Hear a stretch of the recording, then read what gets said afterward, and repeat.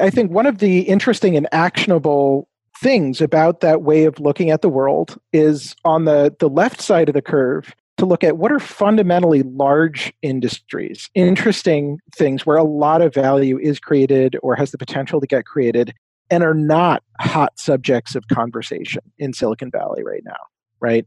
And on the right side of things, is exactly right, to go and mine around, looking back 10, 20, 30, 40 years and like, what are things that were hyped? And because there was a nugget of truth in there, that there was a lot of value to be had. But then the hype crashed and people forgot about it and people wrote it off. It's like, we already tried that thing. But in reality, progress has continued along those angles, right? And that the market has matured, the technologies have matured. Welcome to The Syndicate, the podcast about the investors behind the overnight successes. It takes years, it takes money. On this show, we interview the top angel investors, venture capitalists, and startups to share what it really takes to succeed with startup investing. I'm your host, Matt Ward, and I'm a serial entrepreneur and angel investor. And I believe startups are the future, and angel investing is the best way to build real, true wealth. To find out more about us, please visit thesyndicate.vc. But now, let's get on with the show. Hey guys, welcome to The Syndicate, the show where we get the world's most interesting and influential investors on the program. Today, we've got one of them, and he's coming back. We've got David Weekley. Thanks for coming today, David. You bet. Happy to be here. So just in case people didn't listen to the last episode with you, can you give a brief rundown of your background? Sure. I'm a nerd through and through. Started programming at about the age of 5. My dad was an engineer. His dad, in turn, was had a job title of computer, which technically makes me one-quarter computer. Did some research work at Harvard, simulating antimatter recombination, and then did some work at MIT Lincoln Labs, trying to help them tell the difference between nuclear bomb tests and mine collapses. Then came over to Stanford, probably wrote the first English language description of what is MP3, got kind of involved in that. Worked for a big company, worked for a little company, then decided to start my own company. That's actually still around, PBWiki, the world's first private wiki host, hosting about 2 million groups. Started a second company that got acquired by Facebook. Spent about 1.5 years there, helped kick off internet.org, got passionate about global connectivity, came over to Google about 4 years ago to create a new research and development lab for them around connectivity and getting people online. Bounced over to Verily and helped them put together a cardiology program and get their product management organization in place, and then came over to run product for Google's data center software team in October of last year. So I'm responsible for trying to keep all the lights on for all of Alphabet's servers and machines and networking components and all that. We've got quite a few servers here. So, yep. And on the side, I love investing in people. I love helping startups. One of my goals in starting my first startup was learning more about business and failing in interesting ways, and then showing other people how to fail differently. So I've been advising and mentoring startups for about 10 years now and investing in them for about 7-8 years. The first investment vehicle that I used was called Mexican.vc, and that was a very small fund that we put together to invest in early stage Mexican technology companies. And we were actually the first Silicon Valley fund to do that. And this year, I'm super excited to say, we actually got a fair chunk of liquidity and have now returned over 11x cash on cash to our limited partners, making us the most successful Mexican tech fund in history.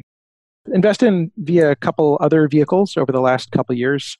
Invested in over 50 startups now. Put together Drone VC, which technically made me the world's first drone investor in terms of putting together a vehicle just for investing in drone companies.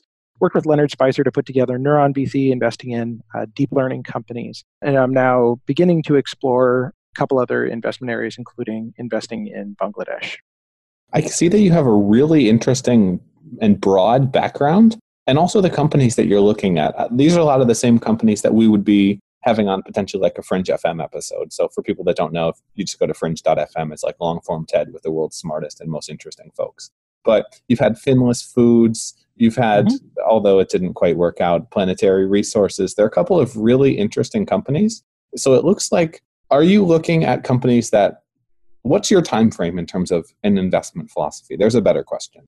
Sure. So I overall like to find folks early, when they've got something working, right? It's a couple folks in a garage and they've been poking at a problem and thinking about a problem and finally have the beginnings of something is working. So I don't invest just in a PowerPoint slide and a cool idea, generally speaking.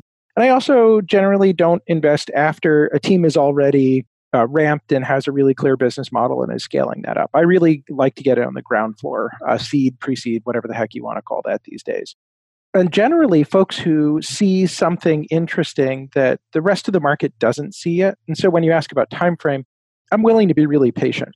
In particular, since I'm not investing through a formal fund structure that has got 10-year returns where we're investing out of the fund in the first 3 years. And so we've got 7 years to hit liquidity. I don't have any clock like that. And so as long as I can find founders who have the grit to see a thing through and are going to take something through to completion, whether that's 5 years, 10 years, 15 years, 20 years, I'm willing to be patient on that journey with them. Where are we on that journey when it comes to drone technology delivery, possibly flying cars? Yeah, so I think it's a great question. One of the things I use to frame my thinking is to contrast the hype cycle, which I'm sure you're familiar with, as are many of your listeners here, where something sort of languishes in obscurity for a long time, and then suddenly people discover it and it becomes the new hotness and it ramps up and ramps up. And then people say, hey, wait, this thing is overhyped, and you get the trial of disillusionment and people start ignoring it and it becomes uncool to talk about that because, hey, that was so last year.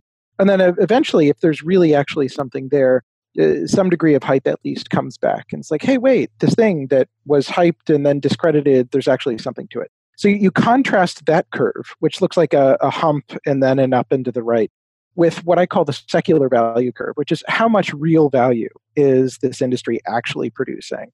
And that tends to be a lot more boring of a curve, right? It doesn't tend to have crazy step functions, and it tends to be monotonically increasing.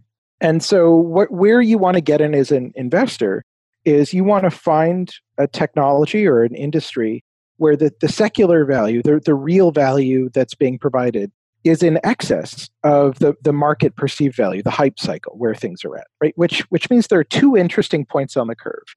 One is the left point on the curve, where you have a nascent field that is actually starting to deliver real value and real impact, but the rest of the market hasn't realized that yet. And you're making a bet that they will, right? And the other interesting place to jump in is right in the trial of disillusionment. After a given field has been kind of passed over or discredited as being overhyped, and everyone's run away from it in droves. But in reality, the value being provided has continued to increase. So those are the two spots where, on a value-driven investment basis, you can get in. And if you're willing to be patient, you can see tremendous returns. So you either want to see something that the market doesn't, but the market will see in the next 5-10 years or so, or you want to see something that the market's already written off as so boring, so last year, actually so last decade in some cases. And there's actually continued to be ongoing advances in that field, that the market's going to eventually wake up and realize that there's real value being provided there. So examples would be AI 10 years ago or nanotech today.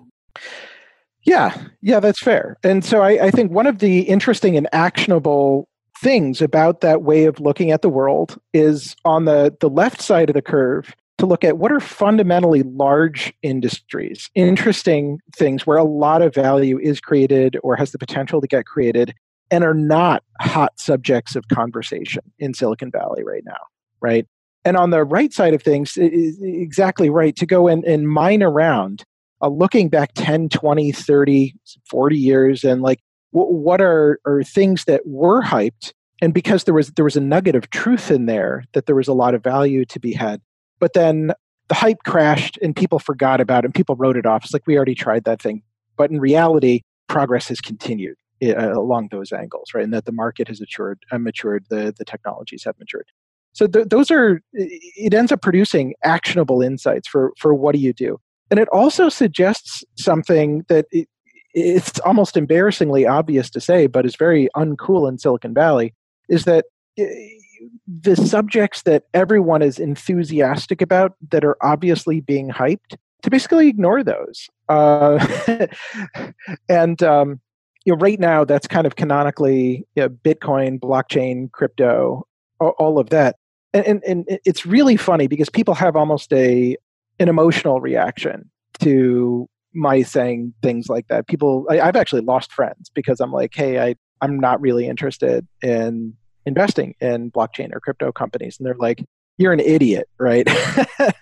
I can't be friends with people as dumb as you, is basically what I was told by some folks. And it's not actually that I believe that there's no value whatsoever in companies that are in the middle of a hype cycle. It's that it's difficult to discern that value when there's so much chaff and there's so much noise.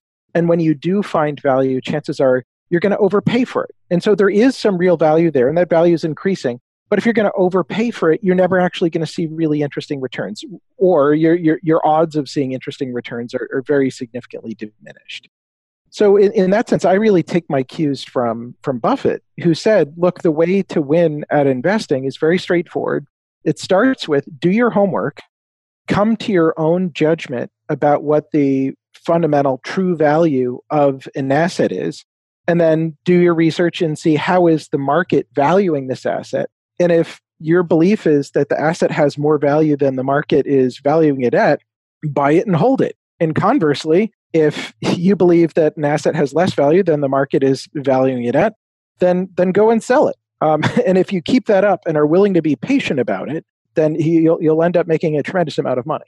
I agree with you on a lot of points, but let's just play devil's advocate for the purpose of the devil, of course. So Buffett also missed pretty much all the tech companies and the vast majority of wealth creation. Do you think that mindset makes things harder to hit? I know a lot of times people will say it doesn't necessarily matter the valuation you're in as long as you're in on the winners. And I know it's not 100% true, but it's generally true.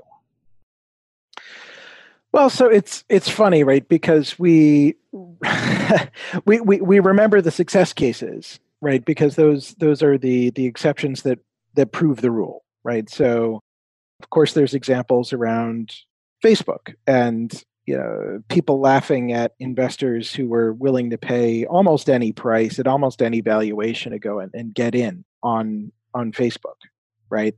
And certainly if you had gotten in on like a $15 billion valuation, which at the time was derided as wildly overpaying, you'd be sitting pretty now. You'd have great returns, right?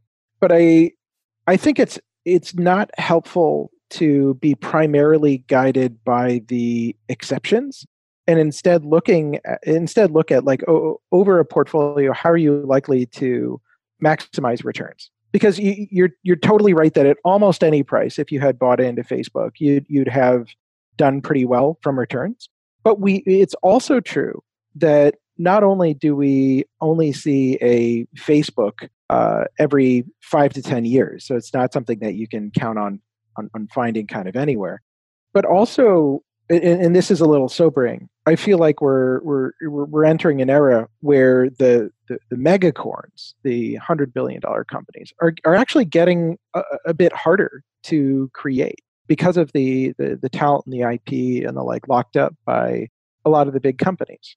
So it's just there's in a certain sense there's less liquidity potential. There's less chance of wildly outsized returns today than there was 10 years ago, 20 years ago. And so I think we're going to see, while we will see more Facebooks, we're going to see them emerging at a lower rate. Because on the one hand, folks are going to go, the talent was never there to begin with because the big companies are paying top dollar for talent as we continue to see the amount of money people are willing to pay for good software engineers and product managers continuing to increase. On the other hand, we'll see buyouts, and where the buyouts fail, we'll see ruthless competition to go and stamp them out of existence. And so I think we're certainly seeing that with Snapchat, for instance, with Snap, where there were a number of buyout offers. The buyout offers didn't succeed, and so things shifted to phase 2 of the operation, which is do everything you can to just stamp them out of existence, which has made it very hard for them to make it to a $100 billion valuation. Do you see this changing anytime in the future? I know the tech companies feel more powerful now than ever. Is it regulation? I know GDPR creates some compliance problems for the big companies, but not at all. It also locks them in. Yeah, so GDPR is a huge tax. Let me be clear. I don't want to be glib about the tax that is GDPR. But for large companies that already have really well characterized backends, very large margins, and an ability to throw whole teams of people full time on things like GDPR compliance, it's part of the cost of doing business, and it's a pain in the butt. And yes, it's expensive, but it's also a tax that the big companies can afford to pay. Little companies can't. Right. And so you take a look at regulations like GDPR, and it's actually, these things are hugely beneficial for large companies in that they're going to see reduced competition from startups. So I think it's really bad for the overall economy to have very heavyweight, heavy-handed regulation like this. And I think we saw similar things happen in the public markets with Sarbox passed, that it was a tax, and existing profitable public companies were fine with paying that tax, but it also really pinched the IPO process. And so we saw a lot fewer IPOs happening and people staying in the private markets for much longer because of the increased cost and liabilities that come part and parcel with being a publicly traded company. So I think it's the same thing with regs, right? They end up perversely advantaging the big companies. Yeah, pulling up the ladder. Exactly. That combined with bringing money back overseas, Trump's whatever money import deal, it makes it seem like there'll be a lot more small to medium size acquisitions in the future to kill competition and to spend money. Right. And like it or not, if you believe that that is likely to be the future, then that is how things are trending for the environment we're going to be in for, call it, the next 10 years or so, then you want to make sure that you have an investment strategy that's concordant with that, right? Because if big companies are going to buy early or successfully trounce out the next $100 billion companies that are trying to emerge, then having an investment thesis that counts on that happening probably isn't going to perform very well. How do you think about investing? What are you focused on today? You talked a little bit about it prior, but just wanted to get a bit of a bigger picture. In what sense?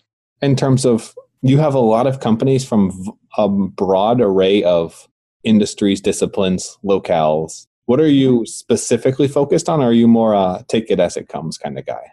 So I would say, again, this goes back to my thesis of where do I feel like folks are poking and trying to create value where others aren't, but that the larger markets will be able to realize those values in time. So you take a look at Drone Seed, for instance, one of my drone VC portfolio companies. And they came to me with what I thought at first was kind of a preposterous proposition to go and plant forests via drone, right? And I thought, okay, this is a little silly, right? Why don't you just use a rover? People are cheap. Why not do that? And they actually sat down with me and they educated me on the forestry industry. And so I learned a tremendous amount about that. And I got to see how it could make a lot of sense to use drones in forestry. And forestry is a really big industry, right? A lot of money goes into forestry. So I felt like that was a good example of somebody seeing something that the rest of the market didn't and building a solution for a large market in a really differentiated way. And that gets back to answering, what do I look for in the companies that I'm investing in? It's very similarly people who see something about the market where there isn't really yet consensus, and they're working hard to quickly build a sustainable competitive advantage in that area. Okay, and that area being constantly changing, but it's something where they do have something that other people don't have. That's right. Okay. I know, so I was checking out, right before we hopped on the call, I was checking out your syndicates on AngelList, and I see that you have a nice little sign saying we'll be moving our syndicate investments off AngelList. If you're a credit investor, please visit invest.weekly.org. What gives? So it's interesting. I've been a big fan of AngelList for quite some time. I was a relatively early syndicate lead when they opened those up, and I put together Drone VC as a AngelList syndicate back in mid 2014. And at the time, it was really incredible because they could really amplify a deal interest. So if you found an interesting company and effectively marketed it to the accredited investors on the AngelList platform, you could get a huge number of people piling onto your syndicate and investing through your vehicle. giving you as the syndicate lead very interesting upside returns, because instead of having to earn your carry by returning a whole fund, in Angela Syndicate case, you only have to return the individual deal. And so that leads to some potentially very exciting upside economics for a syndicate lead. And so this was really wonderful. And I feel like 2014, 2015, those were really the kind of golden days of Angela syndicates. And then I feel like kind of what happened late 2016, early 2017 or so is that Angelus kind of took its eye off the ball for supporting syndicate leads. It's funny because the way I was using syndicates was actually never something that they explicitly supported. Their intent for syndicates was always to help a super angel amplify interest in participating in a deal that generally somebody else was leading. And so when I came onto the platform and I immediately started trying to lead deals with the syndicate, that as if I was a micro VC, they described it in several different articles as a quote, innovative use of the platform, which is on the one hand flattering, and on the other hand should concern you in terms of you're using this tool off axis from how we intended it to be used. We saw progressive support just drop from the platform. So it's everything from people could pre-commit to a syndicate back then. So you could say, oh yeah, basically soft commit me for 10K if David's going to be putting 10K of his own money in. And then that would show up on a thermometer. And so if you had, let's say, 250K of soft commit deal money following a given deal, and you had a 300K allocation, the thermometer would show as 250K closed of 300K. And while some of that soft commit kind of effectively opt-out money would actually opt out, it would create a tremendous amount of momentum. And so you could fill an allocation without a great deal of difficulty. And then they basically removed that as a feature. I think that was in 2016. They changed the ability to opt out to force to opt in only. They removed the thermometer, and they removed a lot of the other tools that help a syndicate lead find and build momentum. And as a result, the percentage of dollars that are soft committed to a deal that actually close in a deal has totally plummeted, which has been tremendously frustrating as a syndicate lead. There was another aspect too, which is that for a lot of us who were new to leading syndicates, a lot of what AngelList did in terms of taking care of the back office seemed pretty magical. It was just unbelievable that they'd go and take care of the founding of a single purpose vehicle in Delaware and all of the kind of lifetime administration costs of that and filing the K1s. It was so cool. I couldn't believe that AngelList was doing all this. And it wasn't until literally years later that I really internalized and realized that they're using a third party to do this, and that there are actually a couple of different companies in that space that do systematic back office, and that you can work with them directly. And so I saw a couple other syndicate leads bounce off to go and do their own syndicates off platform and working directly with these back office providers. Because at the end of the day, what AngelList is supposed to do is they're a marketplace where they bring together pools of startups who are open to receiving capital and LPs, accredited investors who are interested in investing in startups, and syndicate leads effectively corralling that matching and performing diligence of their own. But as a syndicate lead, if you've got your own proprietary deal flow, and if you already have an LP base in hand, then there's actually not a whole lot of value that AngelList is providing. You just need to go and find one of those back office providers yourself, like a Shore Fund Management or Loon Creek. And the economics of what you pay out to those folks is a lot lower. It's a lot cheaper because they're not doing as much for you as putatively AngelList would be doing. It's like hosting your own e-commerce store on Shopify versus selling on Amazon and playing on someone else's playground. Totally. Well, one of the other difficult things was that AngelLists raised a whole bunch of syndicate matching funds, but they would only generally deploy those funds for deals that were being led by some other party than a syndicate. So if a VC, for instance, was putting $2 million into a round and there was an extra 500K allocation for a syndicate, that the AngelList matching funds would go and participate in a round like that. But if the syndicate was leading the round themselves, the matching funds would stay out. And so I always felt frustrated by that they, in theory, had lots of money lined up to go and match syndicates from Maiden Lane and other vehicles like that. And we basically never saw any of that money in our deals. That was a little frustrating. So that was putatively one of the other reasons. Why would you use AngelList versus going out on your own? Well, there's all this magic matching money, and just like none of that really materialized. So what happens next? Well, I'm still figuring that out. I've got a day job here at Google that's pretty involving. So I'm definitely, I've actually never been full-time on investing.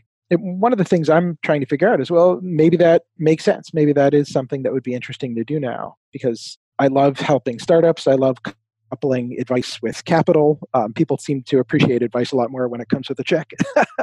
And that could be an interesting career move for me. And if I was to do something like that, the options would be to either join an existing fund as a GP or to start my own fund. And I'm friends with a number of folks who have started their own seed funds and the like, and it's super challenging. So I definitely don't have any false ideas about exactly how hard it is. I actually have one friend who spent basically 4 years trying to raise a first seed fund, failed, and is now looking for work, basically. And that's a really difficult outcome, because you think about how hard that is. It's basically, if you were doing a startup and worked on it for 4 years and it failed, like, hey, that happens, right? But at least you built something, you learned a lot, you brought something to market, customers maybe hated it, right? But you got something out of that journey.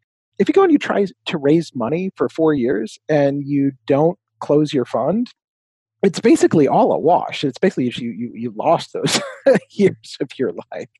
And so it's raising your own seed fund. It's a little bit like trying to raise a Series B for a startup with no product at all. And so there's a very high bar there. And frankly, a lot of people are out there doing it. So there's a lot of competition for that LP money.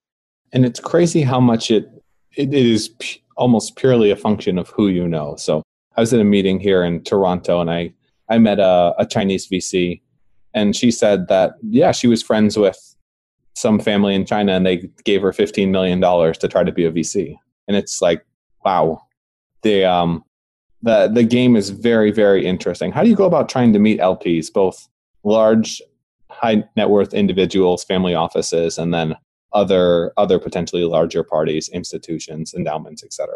Well, the short answer is I'm the wrong person to talk to, because I don't have a track record of raising hundreds of millions of dollars from LPs, connecting with sovereign wealth funds or family offices. Generally speaking, there's different tiers of LPs who are going to be cutting different size checks.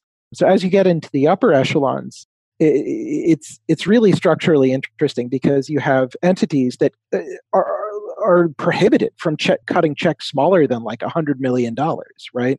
So if you're raising a $20 million seed fund, they can't talk to you because they need to have no more than, say, 20, 25% of a given fund, and they can't cut a check smaller than $100 million. And so if you want to get their money, you're going to need to be raising a multi-$100 million fund.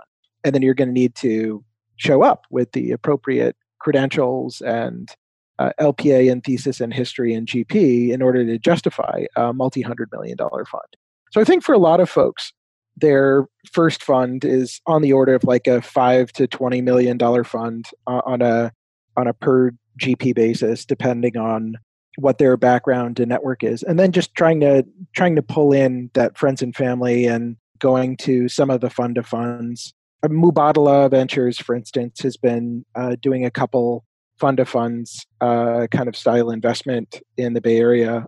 But a lot of it is going to be exactly what you said. It's going to be who you know. And I think a bunch of it is going to be for that smaller fund size of 5 to 15 or so, getting LPs who aren't otherwise LPs. They're people who are your friends and not folks who are institutionals who are getting pitched by lots of other VCs. They're just people who believe in you and believe in your track record and your thesis for what you want to do with the money. I just wanted to take a quick time out to tell you that the Syndicate podcast comes to you from yours truly, Matt Ward, has no ads, and is designed to help angel investors and tech startups succeed. We don't monetize. I do this 100% out of the goodness of my heart and the beautiful networking opportunities to get to chit-chat with some of the smartest, best angels and VCs around the globe, and to help you guys. If you appreciate this, tell an angel or VC about us, refer us to a startup, or even leave a review. If you go to thesyndicate.vc/iTunes, I know it's clunky, it's terrible, but if you leave a review in there, it really helps us with reaching more angel investors and making the program as awesome as possible. If you want to learn a little bit more about us, get some more inside information, get access to our 20-step investor checklist, and get invites into all of our roundtables, including cryptocurrency, artificial intelligence, consumer tech with Tim O'Reilly, and more, go to thesyndicate.vc. If you go there, subscribe, get on our email list, you'll get all of our best content delivered to you completely for free, right to your email address. If you like this podcast and want more like it, thesyndicate.vc. Now, let's get on with our podcast.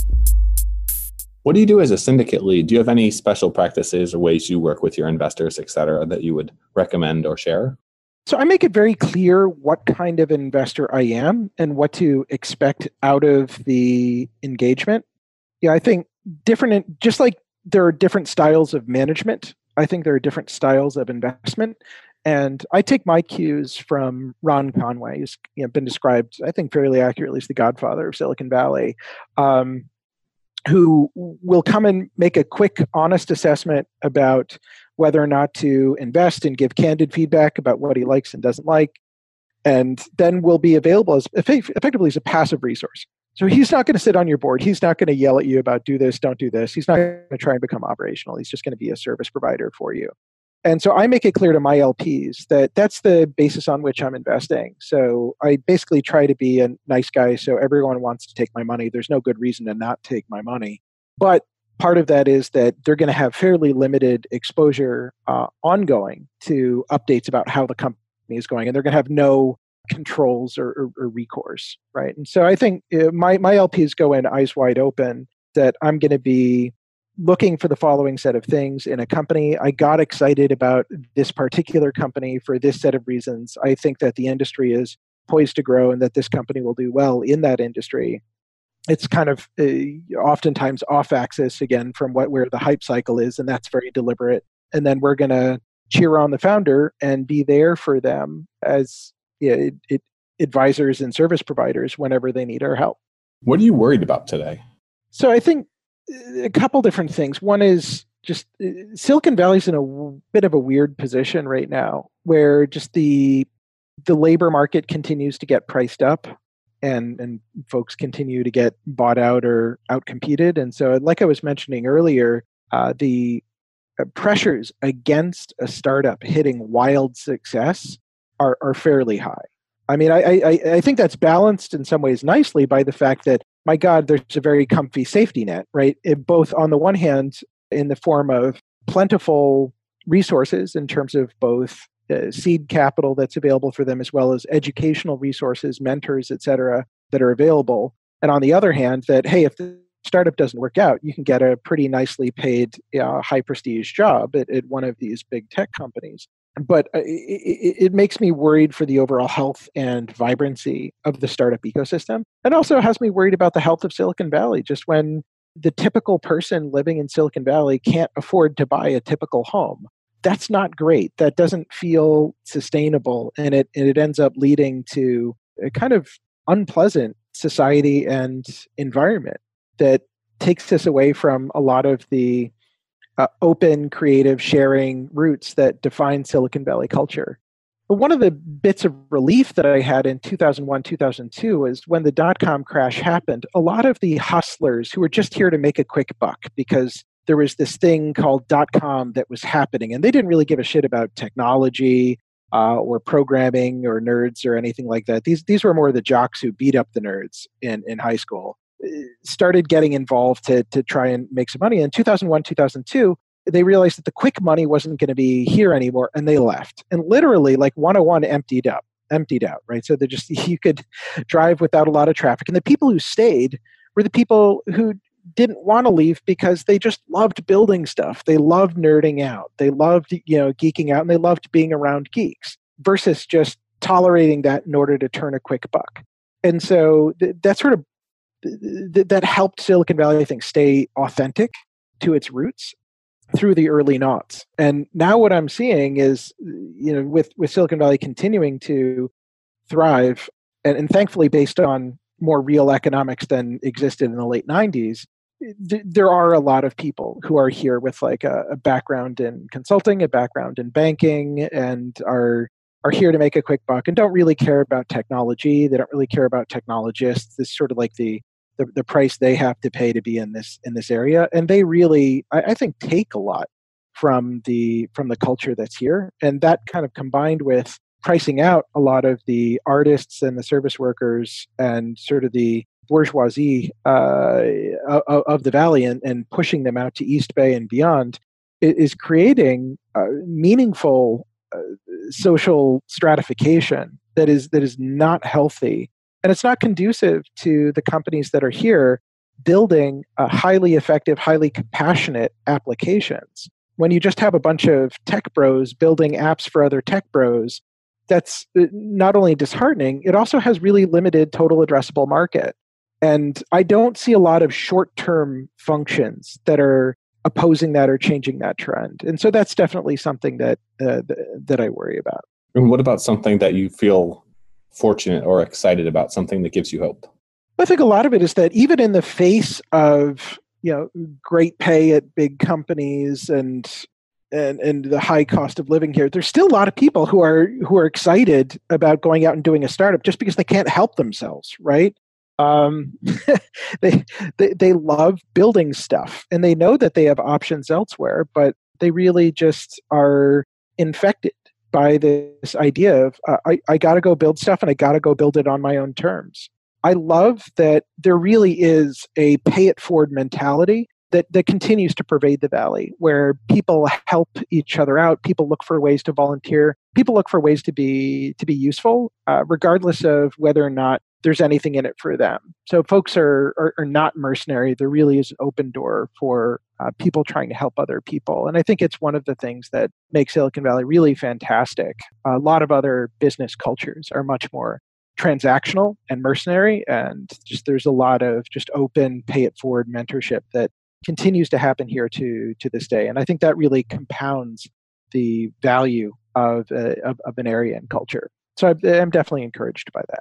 Do you think those effects can compound and become something more wide scale in a blockchain and open source type movement? So I think where people want to give it forward and produce artifacts that are not fixed to geography, so things like writings or recorded lectures, decks, emails, anything like that, then you can kind of preserve those thoughts across space and time, and people anywhere and anytime in the future can avail themselves of those learnings, and that's fantastic. But I still think there is also some magic to be had in the face-to-face. Maybe you could say that someday VR will really make it, you fool your brain into thinking somebody else is physically with you, but there is something magical in sharing that journey together. And I think an important part of that when it comes to entrepreneurship is just the tremendous emotional stress of starting a company, knowing that what you create is probably not going to work out. And it's being able to support each other in that journey is, I think, really important. It's one of the big pros of Silicon Valley. I didn't mean so much locationally as an alternative corporate structure that was based more off of people creating versus people working. Well, so it's interesting, and this gets to philosophical questions about like, why do people work? Why do people build the things that they build? And what are the right structures for rewarding that? I think some of the efforts to find ways to channel money towards people who contribute open source are they're well intentioned, but they may not be effective in the ways that their proponents are hoping. And that gets sort of the root cause of like, why do people work on open source projects? And if I pay you per, say, very naively, line of code that you contribute to an open source project, will that actually increase the volume and quality of your contributions, or will it have other effects? I don't know if you've read Drive, the surprising reason why, about what motivates us. I know the basic premise from the TED Talks, etc. Yeah. And so my belief is that you'll see that with a lot of open source projects. Now, I think what's interesting is that there are some people who are in a position where they're maybe working part-time on a project and would love to go full-time. And if you could just pay them a basic salary, that's enough where they don't need to stress about money. It's not going to be something that makes them rich, but just have some sort of baseline salary to see, hey, can you go full time on this and drive even more impact? And then if it's not working out, if they stop, if they're not contributing enough amount, then you take that away. But you basically allow people to go full time on projects. I think that's potentially interesting. There's maybe a there. Especially as we move toward at least a seemingly more automated world. Potentially interesting. What are your thoughts? Well, again, this has to do with like, who are the creators of value? Why do they create that value, and what incentivizes them to create more value? And then how is value captured? So how do you actually turn some of the value created into dollars, and dollars that are deployed in a way that increases the likelihood that the creators are going to go and create more, right? And these are some somewhat unsolved problems when it comes to intellectual property creation. Definitely. It's interesting to move towards an era where things become more collective. Intellectual property becomes kind of a bottleneck. Yeah. What areas are you most excited about today?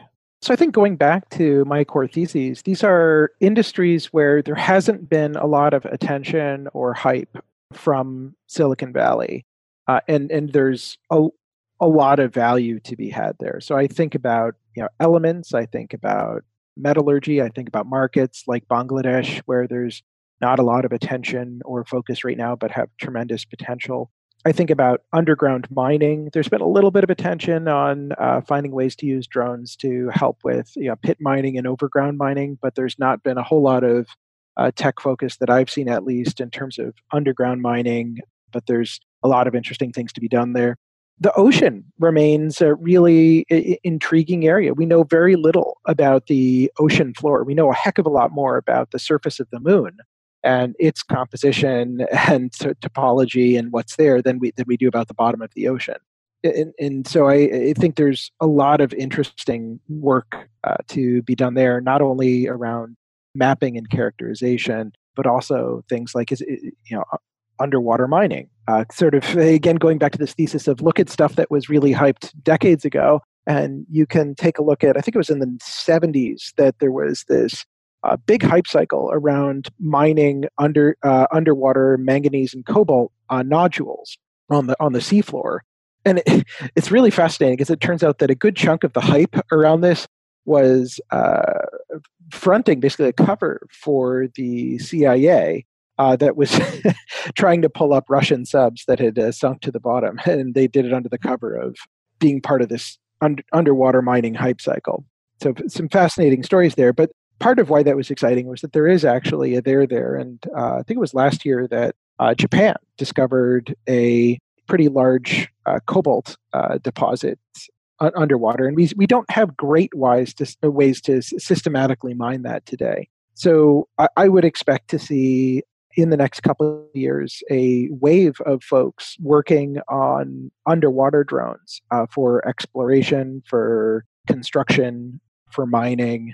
And so that's another area where I think there's lots of value to be created, but right now there's not a whole lot of hype. And so I'm excited by that. Do you find it harder to attract LPs when you're investing in inherently unsexy fields?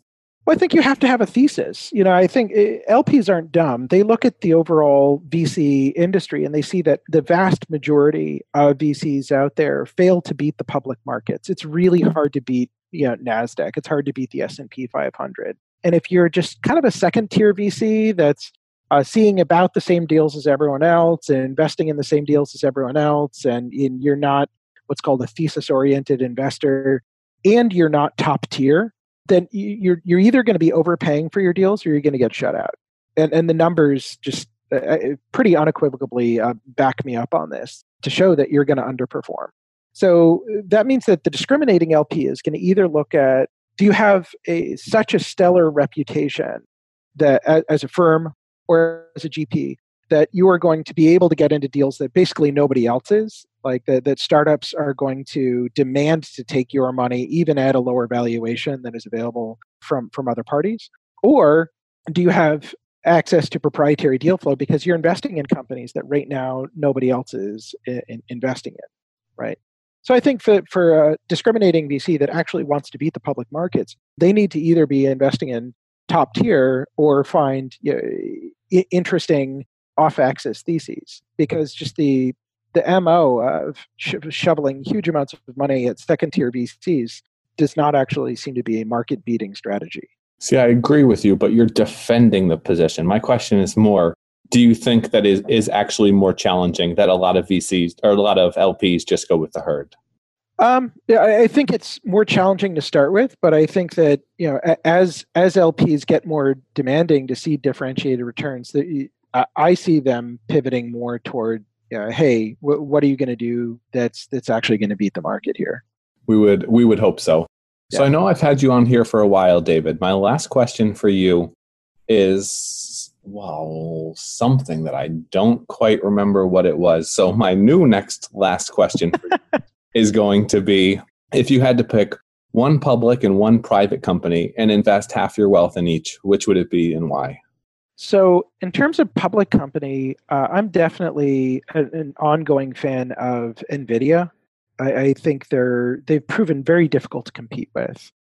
They have great chips, they've pivoted from not just being a kind of gaming card company, kind of accidentally being a Bitcoin mining company, but then furthermore pivoting to deep learning and continuing to stay ahead of the market, not just understanding what the market needs today, but what the market is likely to need tomorrow, and then aggressively working with partners across the ecosystem to build out platforms that can take advantage of NVIDIA's proprietary silicon. And so you saw that with this week's announcement of the GTX, the RTX boards that came out, where they're selling now consumer gear that not only has GPU, basically shader processors in it, but it also has these special ray tracer processing cores and tensor processing cores, and making that kind of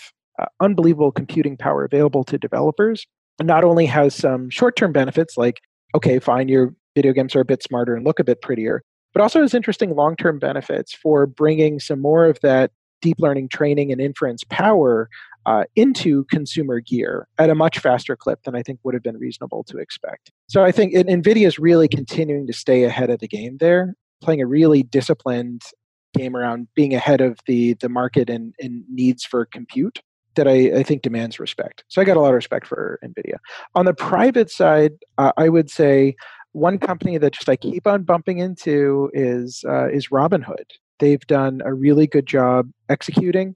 They've done a really good job, opening the market to a lot more people being equity holders. So I feel like they're increasingly getting to the spot where they're Schwab or Vanguard for millennials, and I can't help but think that one of the big banks is going to swoop in and offer a very pretty penny for them. They seem to be totally taking off, and they're executing really, really well. There's some bunch of interesting directions they could go. I feel like after Intuit bought Mint, that kind of left a vacuum in the personal finance space.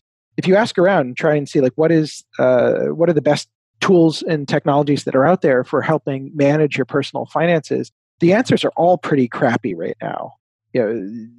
Mint still exists, but there's a bunch of functionality that it doesn't have that would make it a more meaningful financial planner. Quicken is finally got some attention on the Mac, but it's still a pretty lame product for a bunch of reasons and has serious usability issues. So it's there's a hole in the market, and I would be super excited if Robinhood pivoted to be able to also take over more aspects of personal finance. I could imagine them getting very, very popular. So those are the two companies, one public, one private, that I'm excited about in terms of futures. Do you think Robinhood will end up crushing Coinbase? Tough call. I will say that Coinbase seems a lot more particularly tied to crypto and what's going on there, and sort of the fate of that larger, the fate of that particular market. Whereas Robinhood is getting a chance to play in that area, but also isn't tied to it. So even if crypto goes totally south as an asset class, which I secretly hope will happen. Oops, did I say that out loud? That Robinhood still has a really interesting future. So I would bet on Robinhood against Coinbase. Interesting. So those are definitely not two of the companies I would have guessed. I guess the NVIDIA, the first one, obviously makes sense. They've been taking off thanks to the GPUs. Now, I have one last question for you, David. If that's something, what would you want to leave people with? A quote, an action statement, something of that type? Oh, I think just mainly that the karma bank is real, particularly in a well-connected economy like Silicon Valley. So if you find ways to be useful to people, find ways to help, you may think, oh, I'm early in my career. I don't know enough to be useful to anyone. You're wrong. There are things that there's experiences that you have had that are going to be useful to other people. And at every stage in your career, be looking around you to ask, how can I help? How can I convene people? And if there's a conference that ought to exist, and where conference could mean like literally just getting 10 people together in a room, go make it happen. Go reach out to those 10 people. If there's somebody who might need advice, go and see if you can advise them and give them a hand, right? So you'll find that helps you refine your own skill sets, just trying to be useful to other people, and that also word about you and your utility will spread. So the best way to network and put yourself out there and get glued into a community and have interesting opportunities open up is to just focus on being useful to the people around you and not being particularly mercenary about it. Karma's great when it's good and sucks when it's bad. We all know why we deserve what we get as well. Yep. Thanks so much for coming on today, David. Where's the best place for people to reach out? Yeah, just david@weekly.org. That's DAVID at WEEKLY.org. So drop me an email and say hi. Definitely jealous. Having Ward as a last name is not an easy one. And Matt as a first name is like the most traditional white guy name you can have. So I don't know. David's a close contender. I guess that is true. That is true. Thanks for coming on today, man. Thank you. Cheers. Thanks for listening to The Syndicate, the podcast where angel investors and VCs go off the cuff and discuss the ins and outs of the venture ecosystem. We're here to share the tips and tricks of the best in the business, because startups and tech make the pie bigger. To learn more about us and what we do, visit thesyndicate.vc. And to join our syndicate on AngelList, just go to thesyndicate.vc/join and get access to some of the best startup deals. This has been another episode of The Syndicate. Thanks for tuning in, and we'll see you guys again next week.